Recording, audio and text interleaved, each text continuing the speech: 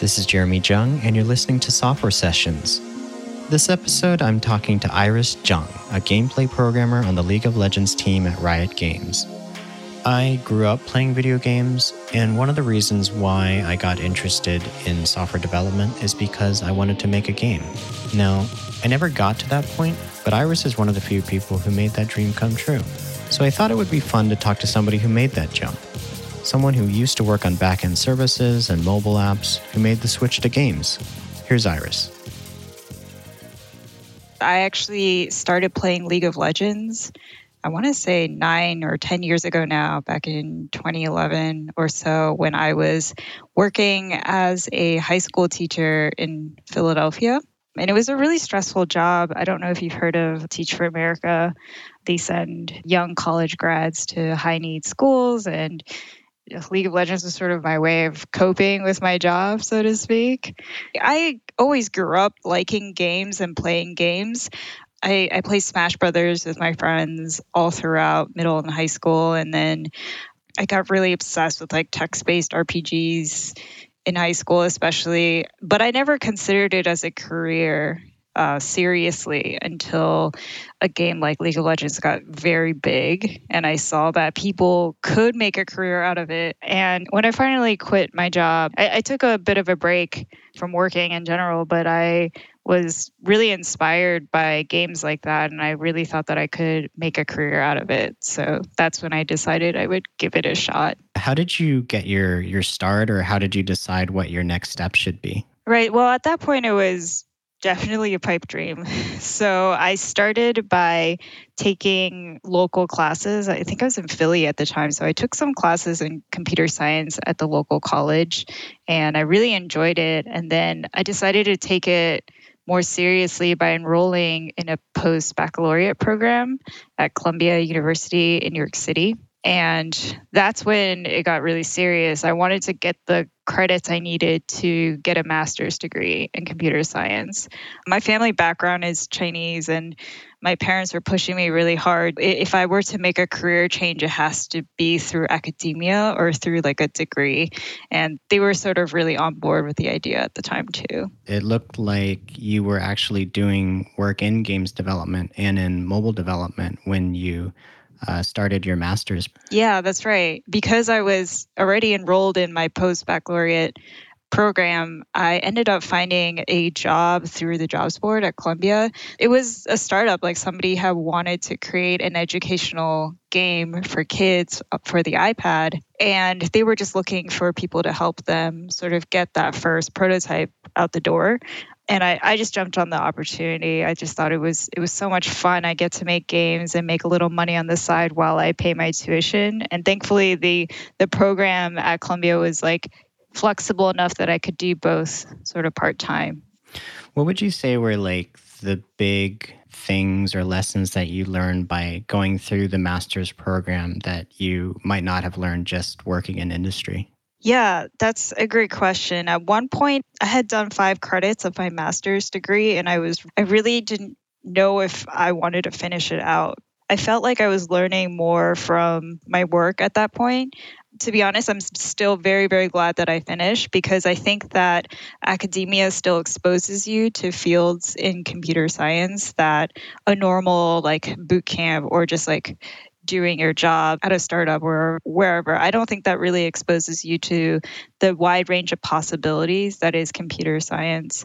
And I'm really glad I made that choice in the end, because I think it was in my second to last semester that I took a class in computer graphics. And that really cemented the career that I envisioned for myself, which was working somewhere in game development adjacent to graphics or in graphics itself. It wasn't necessarily always just the technical skills you were learning, but it was getting exposure to people who worked in different fields. Yeah, definitely. Though the technical skills I think are also very important. Like I actually know somebody who didn't do the full master's program, and all they did was they took the baccalaureate degree and just started their own startup with that. And I think that worked for him because he only needed the fundamentals. And like learning the fundamentals is basically just a few classes like data structures and algorithms and advanced C++. So with those classes under your belt, you're pretty much past the bar as far as like, yes, I can now start working as a software engineer. But if like you wanted to be a serious computer scientist in the future or get into fields that are more specialized like machine learning or graphics or computer vision or even research in the future, like I think that finishing out the degree unlocks those doors for you. So like a generalist or like web programming or something like that, maybe the degree isn't quite as important, but when you're getting more specialized or you're getting into more research type fields, then that degree is a lot more important. Yeah, exactly. Did you also find that having that degree, not even talking about the technical aspect, but having that paper, did that open doors for you that otherwise wouldn't have been there? Yeah, definitely. I don't think I would have been able to get my first job post-graduating without having that degree, without saying like I was going to be graduating with a degree.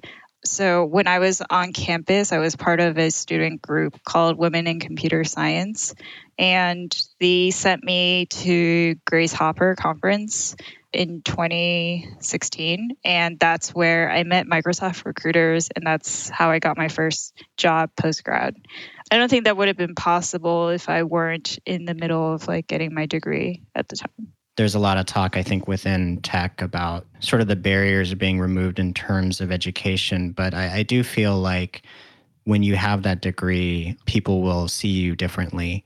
When you're going through an interview process, some companies, they may not even consider you unless you have that degree. Yeah, unfortunately, for better or for worse, opportunities are still quite gated, and companies, especially, what they call the FANG companies or whatever, they seem to recruit very heavily from schools like Columbia or schools that have top computer science programs in general. And like where they show up and like where they recruit, like only schools like that have the money really to like send you to those conferences or to host companies like that to come to their campus and to recruit.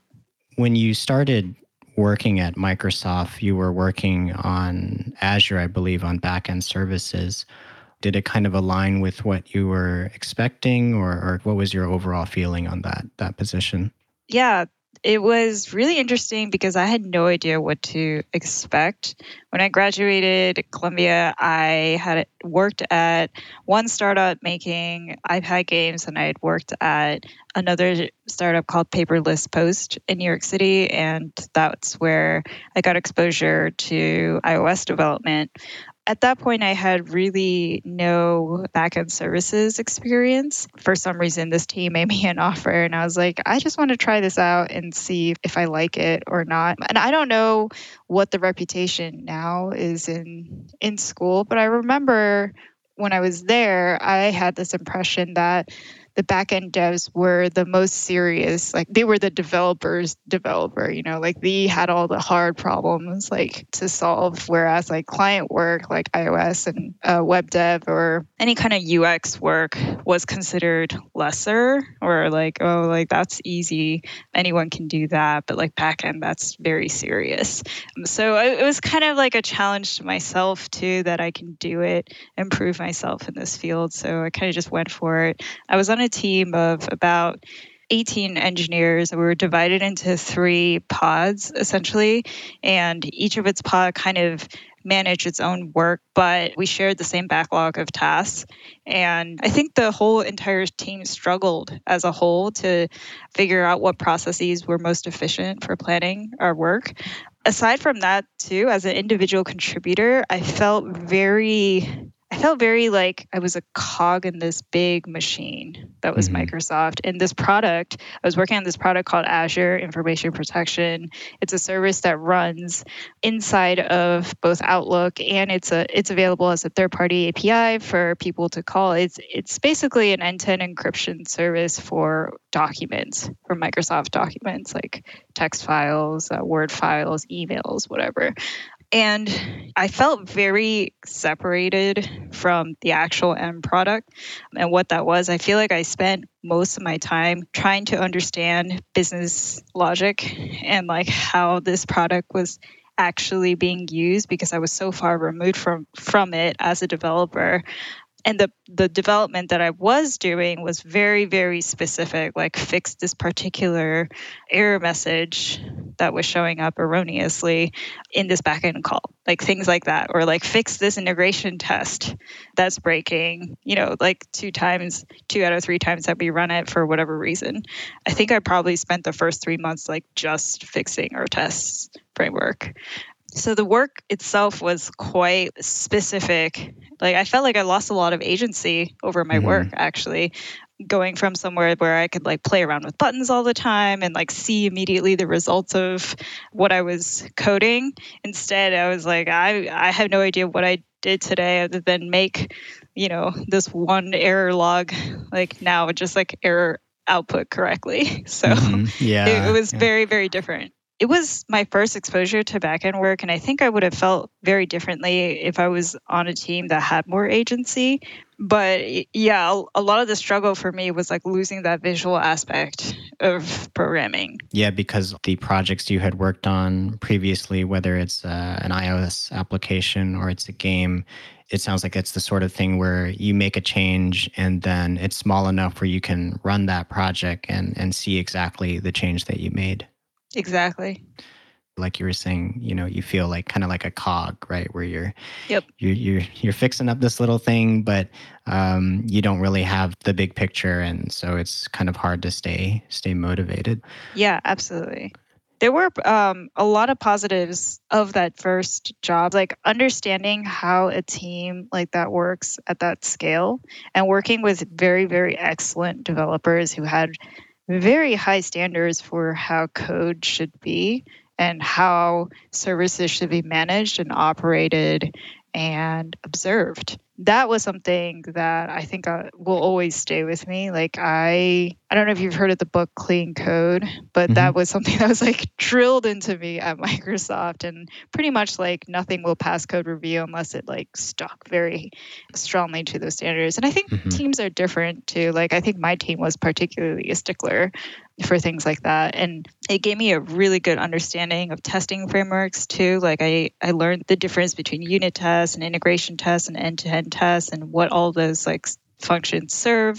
And then also what a really good CI like pipeline looks like, because at the time Microsoft was still, a lot of teams had their own bespoke solutions, but they had all moved to this thing called One Build at Microsoft. And just seeing that work across all different teams at Microsoft with all different products and having it work so seamlessly, like that really spoiled me actually for the future. Yeah. So it sounds like the big takeaways or the big things that you did learn were how to test things and why you test things, how to work with continuous integration where you check in your code and things kind of get built and tested on their own. And also, I guess just how to build things with reliability in mind, because I'm assuming what you were working on, if it didn't work, then people would be freaking out. So they had a very strict process there. Yeah, it was very strict process. It exposed me to like what good looks like as far as engineering tools and engineering management. I'm comparing it now to like every place where I've worked at. Microsoft definitely had the most mature tools when it came to engineering. Yeah, and before at the smaller companies you worked at, was it kind of, you would write some code and then you'd run it at your desk and just check it in and just hope things were good? That was the case at my startup. It was not the case at Paperless. Like they did also have CDCI. I think we used Jenkins, and everything was checked in through GitHub. And we had testing frameworks there too, but it was all on a much smaller scale, much smaller. And if things would go wrong, like those are third-party applications, so we would just call them. Whereas at Microsoft, everything was in-house. The people we'd call up were just people who are the next building over. So after, the experience working on smaller projects and then working at Microsoft, your next step was working at Riot, knowing that you were working on a large back-end project and you kind of weren't too happy about the fact that you couldn't really see the things that you were working on in the end product. Mm-hmm. What made you decide that you wanted to go to Riot and work on back-end services there?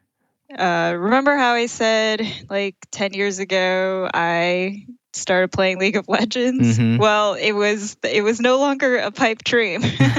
So I think I had clicked on a LinkedIn ad one day that Riot had put out, and I didn't really think anything of it. It was just a click to like share my resume, and then I had a message from a recruiter in my inbox saying like, "Hey, we'd like to invite you to apply for Riot." And I was like, "Whoa, this is real. This is happening." So yeah, I just like sort of on a whim went through that process. At the same time, I was getting agitated with my team at Microsoft, and I was looking for a change. Not really because of the work and the product that I was working on. I think I could have been motivated to stay because I did feel like I was learning a lot and like seeing what good look like. At the same time, though, the dynamics on my team were not the healthiest. And at the time, I think Microsoft was undergoing a cultural transformation, starting with Satya, the CEO, trying to instill values like growth mindset in a lot of the teams, but it was still not there. Like leadership was preaching these things, but middle management and depending on the team that you were on, like that wasn't the reality of the day to day. So we still had some very toxic senior, I would say, engineers. Just I don't know. They had a lot of ego. They could not listen to feedback, and it was not an open feedback culture. Like any sort of feedback that you had like you went through the manager, and the manager would go take it to that person, and they may or may not even take it very well. If they didn't, like it would have come out in a team meeting, like in front of everybody, instead of like done privately. Yeah. So things weren't great, and I just ultimately decided that instead of staying at this team where I didn't feel like I would have much of an influence to change the culture, I wanted to join a company where I felt the culture fit me better. So I think that's why ultimately I went with Riot, even though like it was still back end work. I also really loved the product and understood it. So that was a huge motivator as well. It was just sort of a win-win in that scenario. Let's say you would make a change on the back-end team. Is that something that you could visibly see in the game, or is it kind of more like you just knew that you had done something? Yeah, it was much of that. Again, exactly how you describe on a back-end team, you don't really feel like you have an impact on the end customer, or in our case, the player. And it's kind of painful, really, because one of the cultural values of Riot is player experience first. So it's like you really care about the players.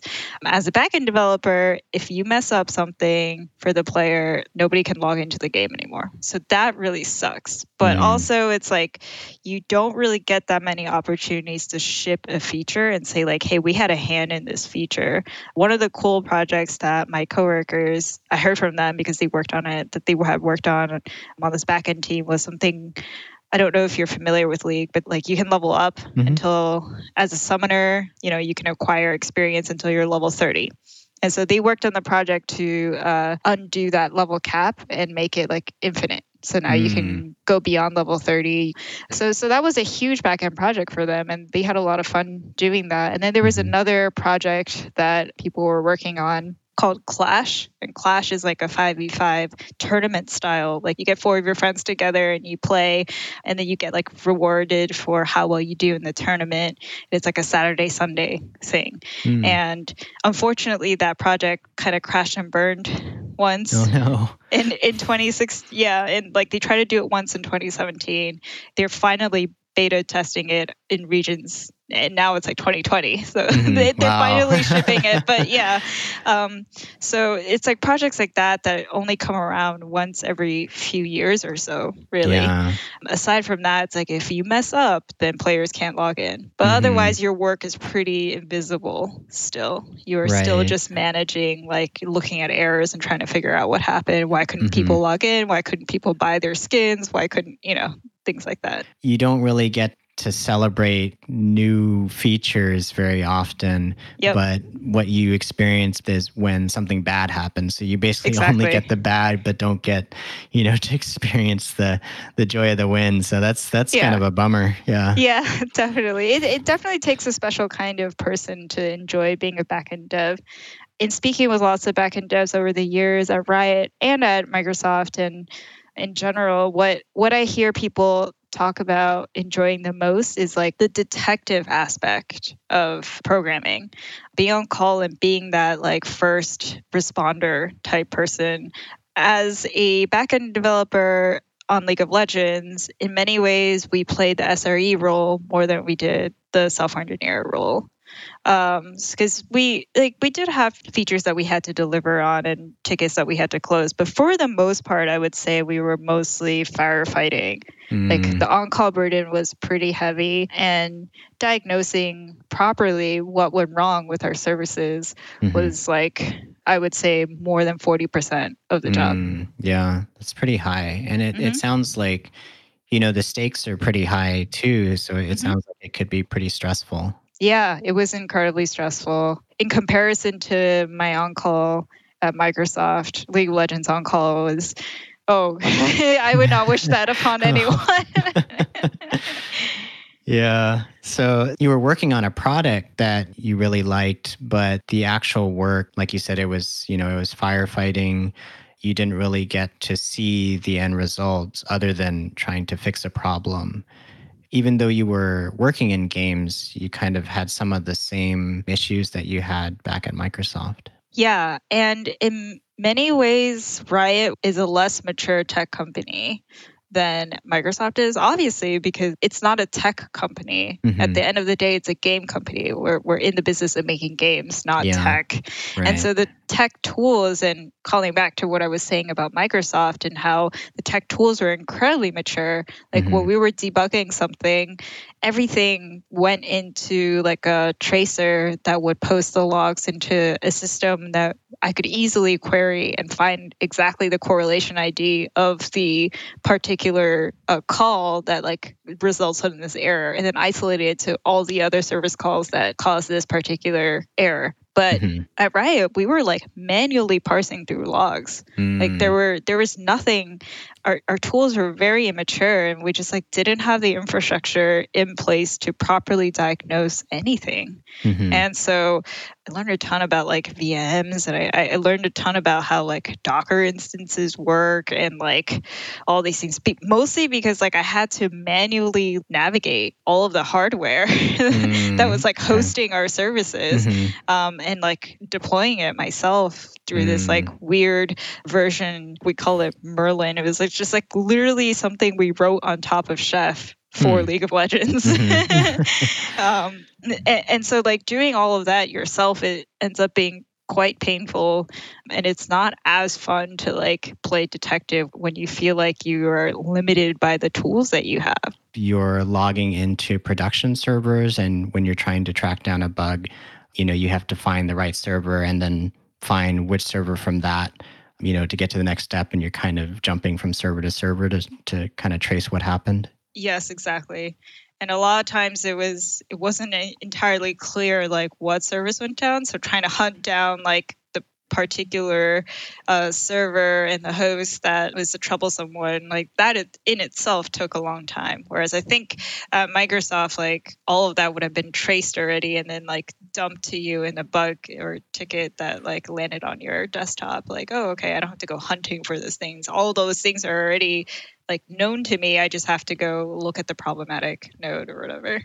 Right. Can you kind of give an idea of the types of code bases you were working on? Like when you were trying to troubleshoot, what types of applications were these? So League of Legends, the backend service is mostly a monolith that's written in Java and Spring. And what we call the platform was like the monolithic platform that you would log into when you start the client for League of Legends. And that just like, it had so much crud in it in terms of like what it would do. We had tried to separate out the services into its own microservices. I think that's like a trend that like every tech company, every company that uses tech has like migrated towards in recent years. Unfortunately, with League of Legends, because I think it was written really quickly and people wanted it out the door, they just put everything into one monolith. And so I think parts of the store were still in the platform, parts of accounts were still in the platform, matchmaking, like queuing up with your friends was in there, and like all these different things had its hand in the platform. And so we were in charge of managing the platform, but really what we were in charge of was like trying to figure out what issues happen in what service, and like relaying that down to the teams that actually own the services, and then like trying to break apart the parts of platform that like should exist at it as its own service. Though we never really got to that part. It's like that was always the North Star, but like we didn't quite get there. I'll give an example of one project that I worked very long term on. It was a project to migrate all of the services, all of the things within the platform to use a different caching service than the one we had already in the game. I won't like get into like the nitty gritty details of it, but the reason being was like we didn't want a relationship with this third party caching service anymore. So that was the only reason why we needed to write this migration thing. And migrations in backend services is usually a huge pain in the ass, because like everything is just so coupled with that third party service. So we had to write like a intermediate layer so that we could easily switch between one service and the other caching service. And then I learned a lot about caching, so that was cool. But at the end of the day, it's like, oof, what a project. Yeah. Were you trying to also make sure that you could use the old calls to talk to your new service, or were you also having to change all of the existing code to talk to this new service? Well, it had to be switchable on the fly. Wow. Yeah, so because our service is like, we expect it to be up constantly and running. If we switch from one to the other, we want to make sure that if it can happen without a restart of the service, we should try to write it in that way. I don't know if you're familiar with the service Hazelcast, but that's like what we were trying to switch it to. And Hazelcast was like advertises itself as like a drop-in replacement for this particular cache that we had been using, and it's also open source, so it would be free for us to use, and we'd only have to pay for support. So that was like a huge win in our books.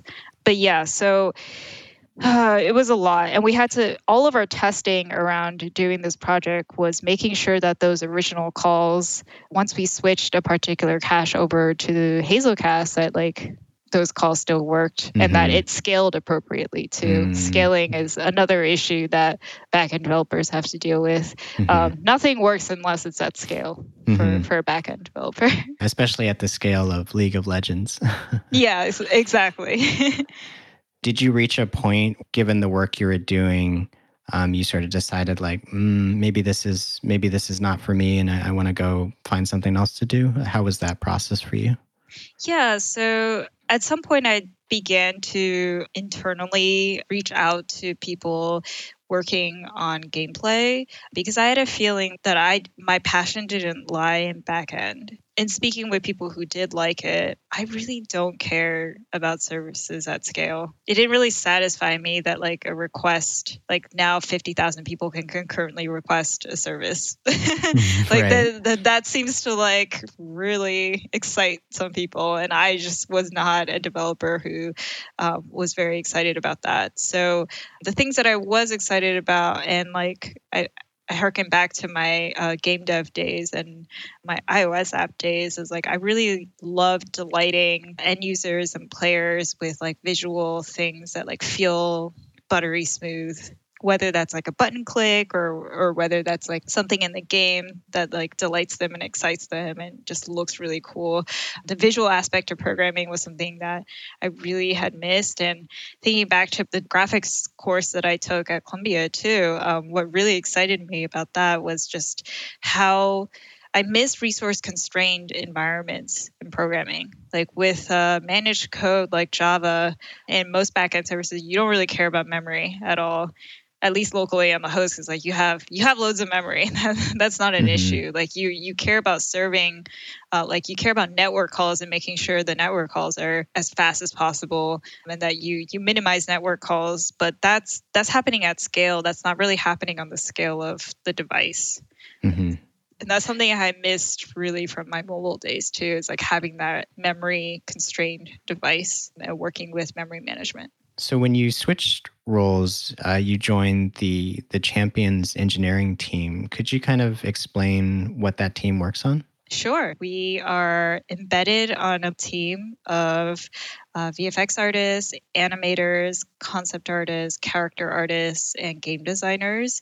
We're working on the tools that enable other creatives to create the best champs. Like, can you give an example of a tool that you might work with to help a designer or to help an artist? Yeah, absolutely. So League of Legends uses its own proprietary game engine, and we also have a few proprietary tools. One of those we call Riot Editor. It's the one tool that most artists interface with at Riot to make League. And this tool has a whole bunch of tools embedded in it. For example, we have Animation Station, where animators are playing animation tracks and editing those tracks within the tool. And then there's also Particle Town, where VFX artists are designing the particles that are used in the game.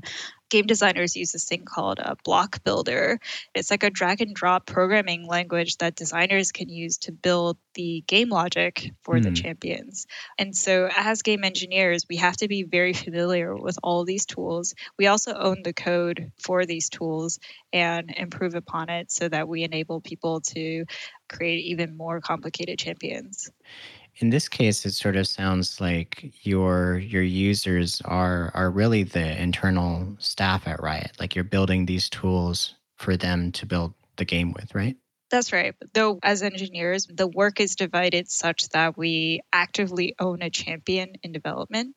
And so we are intimately familiar as well with the gameplay of the champ and its kit and like what it should look like and feel like. And that way we are empowered to actually propose like solutions about how to design the champion given the limitations of our tech.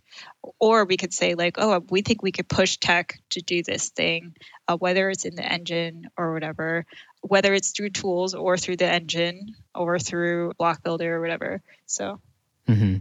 Could you give an example of something where you can either give people more options because you can push the tech, or you actually push back and say, no, we can't do this because of these technical reasons? Yeah, I had two examples. One where we really pushed the tech, and one where we were like, nope, we cannot do this. So for example, I don't know if you're familiar with the game, but there was a champion that was recently, I think it was in the past 6 months or so, that came out called Sylas in League of Legends. And Sylas is a champion that steals spells from other champions in the game. And for a champion like this to exist, all of the spells and all of the champions within League of Legends had to be basically rewritten to use an external, like a meta system, so that Sylas could steal their spell, their ultimate spell. Yeah. And so this took a lot of effort from the engineering to like propose a solution. They basically had to migrate all of the data from old champions over to this solution, while also keeping in mind that like this was such a big chunk of work that like it had to be timed correctly and scoped correctly in order to do it. But they were so excited for this new possibility that it was decided like, yes, this is worth the engineering effort to overhaul all of the champions in League of Legends just to enable this. Another example, I'm working on a champion right now. I'm not at liberty to like say what they're all about because it hasn't been announced yet. But one of the parts of the champion that was requested of him from the tech side was we wanted to show like another UI bar on his health bar that would show like a timed spell effect. This is above the character? Yeah, this is above the character. And Okay. champions already have like health bars and they have mana bars, but now we wanted to show like an additional thing. And I had to push back and be like, unfortunately, UI is one of the hardest things that we can change in League of Legends. And if it's only going to be used by one champion, it's just not worth the engineering effort to write something like this. So I had to convince the designer and the artist and the animator, like, we need to think of a different solution to indicate that timed spell, whether it's through VFX or through animation. Like, I think there's a different way we can address that problem. So the designer had to go back to the drawing board and sort of think about new ways to solve this problem. Yeah, that's really interesting, because I think, the assumption that I had, and probably many other people do, is that, you would have a game designer and they would just say like, this is what I want done, go build it. But, you're saying it's actually more of a collaborative process of going back and forth of, hey, this is what I want. And you saying like, well, we could do it, but it's going to take this long. And then there has to be like a negotiation, it sounds like. Yeah, absolutely. It wasn't always that way. I think in the Champions world, engineers were often treated as a service, essentially, like a service-oriented approach where the designer would literally come with the design and the engineer is just responsible for implementing that. There was no input either way. But now we have moved to the world where we are embedded on the team, and therefore we're there at the beginning of the process. During the champions ideation, we are there and prototyping and trying to like investigate the possibility of tech. And I think we prefer this model, honestly, because like as engineers, like our time is precious. Like we should like guard against just completely out there requests. From the very beginning, actually, is everybody kind of getting into a room and sort of starting initial conversations and going from there? Exactly. Yeah.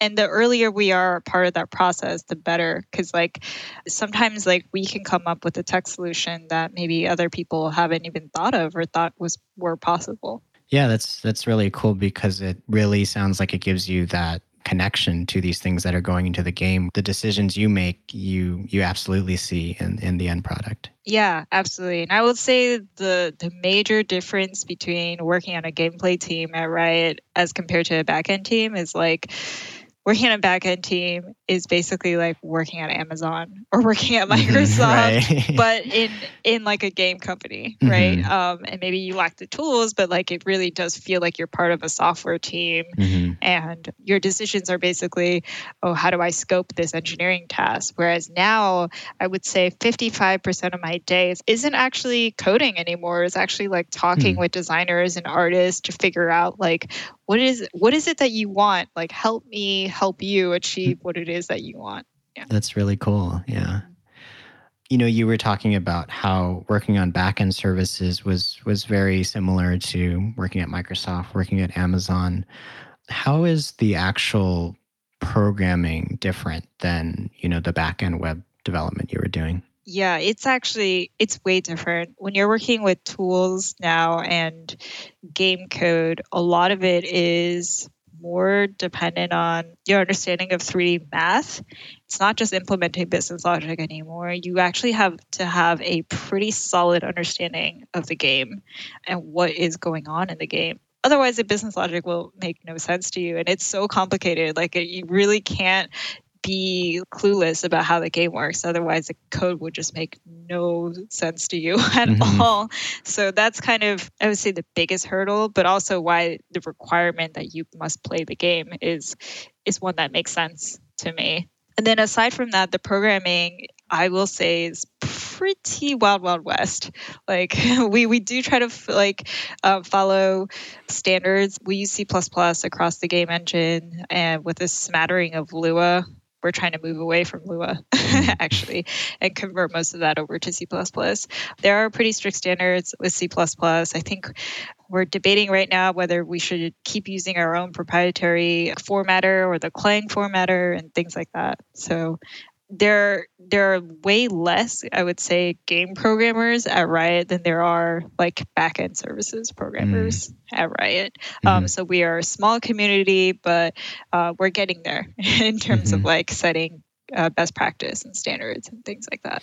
It's an interesting contrast from, your time at Microsoft where you said people were really serious into clean code and having Yep. all these processes. And I guess games in general, I feel like are probably more loose, I would think. Yeah, it's more about like what can you push the code to do and less about like how does your code look and how is it going to integrate into everything else, because truthfully I do a lot of prototyping and a lot of that is throwaway work that's not going to make it into the actual code base of the game itself. And then the code base is behind animation, behind VFX, behind graphics and shaders, behind the actual gameplay itself. All of that is so different. There's no way any one person could become an expert in any of these things. So over time, people start to gravitate towards a particular field of expertise.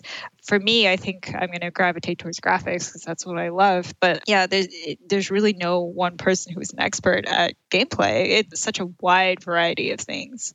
You had worked on some game projects previously, but it sounds like the skill sets needed here were pretty different. How did you get started contributing? Like, how much did you have to learn and to even just work on your first bug or your first feature? Yeah, actually, that's interesting because when I applied to this position, I was worried about that. I was worried that I wouldn't be able to contribute as much. But what I actually found was I took to it relatively quickly because I had that past experience working on games, but also because at the end of the day, code is code. Like code kind of works one way and not the other. So all of my skills, learning how to debug, knowing how to dig around an unfamiliar code base and familiarize yourself with it, those skills will help in any situation, including gameplay. When you have a feature like having an ability that takes away other champions' spells, for example, how do you even get started, like knowing where to look within the code base? If you can't understand everything from the start, how do you even get pushed into the right direction? Yeah, absolutely. So first, you lean on your non-engineering experts, people who are familiar with your craft. A lot of the tech designers and tech artists at Riot are fairly technical themselves. And the only thing is they don't have access to the code, but they can read it. And they can point you in the right direction and tell you generally, they'll tell you like, oh, like this is related to that system. And you can just like do a search of the code base of that system and you'll probably find the thing that you're looking for. I also work on a team of 4 other engineers. And so as a team, we were able to help each other with our tasks all the time. Back at Microsoft, for example, you're talking about how there is a big focus on testing. How does testing in like a gameplay environment work? Yeah, that is very interesting. There are very few tests now, and I think there's more of a reliance on our QA. But it's a back and forth collaboration. We have a very strong relationship with QA. Basically, when a champion is designed and has been scripted by the designer, we actually do a process where QA will take the champion at that point and run them through a whole bunch of tests, like manual tests. They actually hire vendors to help them do this. And then they'll service up all of the bugs. And so we'll have like a giant list of like bug backlogs, and now it's on me as engineer to go through it and like try to figure out what's going on in this. So it's actually a very collaborative, multidisciplinary process for testing. When I think about traditional back-end or front-end development, if there's a bug, there's the ability to debug, right? To like kind of step through the code. Yep. Are you able to also do that with like a running League of Legends game? Yes, we absolutely are. And in fact, the tool that designers use to script the game logic, Block Builder, actually has the ability to step through that thing too, to debug like, oh, okay, like this is the code that is now running. Even though it looks like a drag and drop like interface, like you can still debug through that too. So this Block Builder, you were saying it's kind of like writing a script, and is that defining like the behavior of spells and different actions in the game? That's right. And they can load those in without ever having to actually modify source code, I guess. Yep, that's correct. It's pretty cool. Do you have like an example of, when you would have a bug and sort of what your approach would be to narrowing down how to fix it? Yeah, absolutely. I'll give an example. We are in the process of trying to redo like an existing champion in the game right now. So I've been tasked to like help them fix the bugs before this champion re-releases. So he came back with a bug where he creates like a clone of himself, and that clone can do damage to other enemies. And then the turret, for some reason, we have towers in the game that like hit you, and for some reason it wasn't aggroing correctly onto this champion when his clone was doing damage. So somewhere in the logic, he was creating a clone. This clone was not affecting the turret logic the way we want it to. So when I receive this bug, the first thing I do is I try to repro it within League of Legends. Once I can repro it, I start to put breakpoints on where I think in the code like this might affect. And I could do it either from script. So I could start with the script, and I did think it was like a scripting thing. Our scripter, our block builder, actually allows us to put debug statements into the code, into the game. So like when things are happening, like a whole bunch of debug statements will just start like popping up in the game. And that will tell you like the logic flow of like what's actually happening. You're like, oh, okay, so this thing happened, this thing didn't happen, but it should have happened. Why is that? And then from there, you can like actually attach the League of Legends client to the process that is running in like your Visual Studio when you're debugging like C++. So now you're like digging into actual game code, game engine code, and figuring out like, well, what's happening here? And from there, hopefully you can narrow down where in the code, where in the logic flow it's breaking down and make the change. It's like very similar, it sounds like, to the way you might narrow down something on like a front end application. It's just that it happens to be a 3D game running at 140 frames a second or whatever. Exactly. Yeah. Obviously, all games have this, but League of Legends is especially server deterministic. So there's a game server running. There's also a game client running, and sometimes your bug is happening in the server. Other times it's in the client. But for the most part, it's usually in the server because League of Legends is very like server deterministic. Right, because like the server has to be the source of truth since it's a multiplayer game, I guess. Exactly. Do you have a way of sort of setting up, I'm going to have these champions on this team, these champions on this team, and these are the conditions of, the currently playing game so that you can try and get your perfect reproduction scenario? Absolutely. We have this in-house tool called Launcher, and we can actually launch multiple instances of the game simulating different players. That's why we need our machines to be quite powerful, because we need to make sure we have the memory to be able to do that. Because a lot of issues actually happen not on the multiple players playing level, but because League is such a complicated game with so many champions, so many item combinations and whatever, a lot of issues actually happen on the data layer. And so we have a really complicated way of managing data within the game, like what all loaded in, like who are the characters that are playing, like what items do they get and whatever, like all these things have to be loaded onto the right data layer, so to speak. And so when content creators like change stuff in Data Future, for example, like that's like the stuff that's going into like future versions of the game.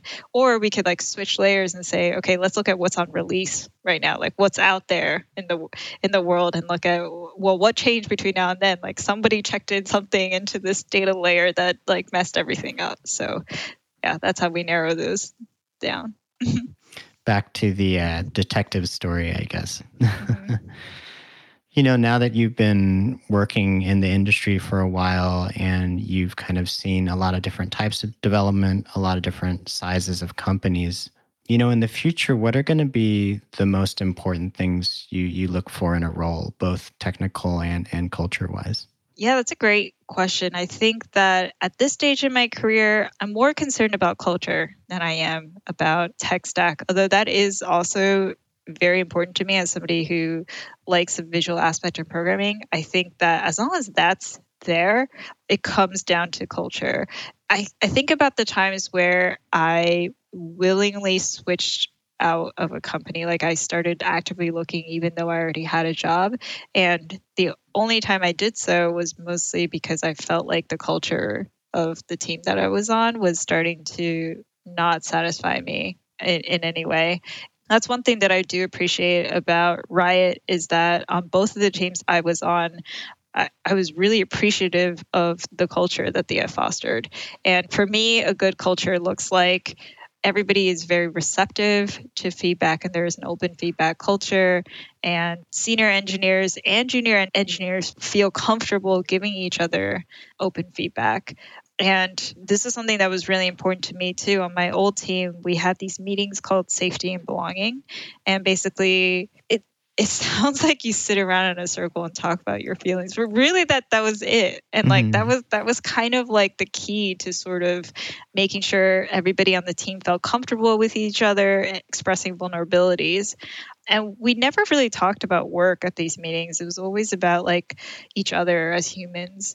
And as we talked to each other more and became comfortable with each other as human beings, we noticed that in our work, we just felt more comfortable giving each other the hard feedback of like, hey, like you're sucking off today, or like, and like that was a really bad code review. And like some people are just not comfortable doing that until you get to know someone well. That's just human nature. The fact that we're able to get to that point was like really important to me. Whereas like I contrasted to like my experience at Microsoft, where like any sort of feedback had to go through someone's manager, and that was like very oppressive. Yeah, that makes a lot of sense because, you know, for myself, the most important thing is really the people. Like you can have work that's okay, maybe not the best, but as long as the people are good, then, you know, you can still have a good time and it can still be a good experience. Whereas the opposite, I feel, is not true. Yes, definitely. And I'm very thankful for each manager that I have had at Riot. I mean, even at Microsoft, I think I lucked out. I had a really good manager. I think that's also really important, is to have a manager that you feel really has your back and everything. And it's like looking out for your best interest, not their best interest. Yeah, for sure. These are the kinds of things that I feel like you find out after you join a team. Do you think there's anything that you would look for or ask during the interviewing process or the recruitment process? I think these are things that will come up during the interview process, hopefully. I would look for cultural interviews. Unfortunately, I think a lot of tech companies don't even do cultural interviews, or if they do, it's like a very quick one at the very end to see if you're a culture fit. And that's always kind of a red flag for me. I always feel like you ought to make sure that the person joining your team will really, really fit. And I like that Riot put a huge emphasis on cultural fit. In fact, I think I did just as many cultural interviews as I did tech interviews. That's something that's super, super important. At other companies, I feel like I've often just been run through the gamut with tech interviews, and at the very end they leave 20 minutes for you to ask questions about the company. It's like, oof, okay. But if that were the case, I mean, some things I would ask is like, how do you measure your engineers? Like, what does the performance management look like? And how do you know you've done a good job or a bad job? And like, as far as like leadership goes, how do you measure like leadership? How do you measure that they're doing their job effectively? Because like how you manage managers is actually very indicative of how like people on the front line are going to be treated as well. Definitely. I think it's a good place to start wrapping up, but are there any other things you thought we should have talked about or I should have asked? Nope, I think that's great. And I'm happy to wrap it up here. Cool. And where can people follow you if they want to see what you're up to? On Twitter, my name is Riot Nyanbun. That's Nyanbun. Iris, thank you so much for chatting with me today. Yeah, you too, Jeremy. Thank you for your time. I hope you enjoyed the conversation with Iris. Show notes for this episode are at softwaresessions.com. I'll see you next time.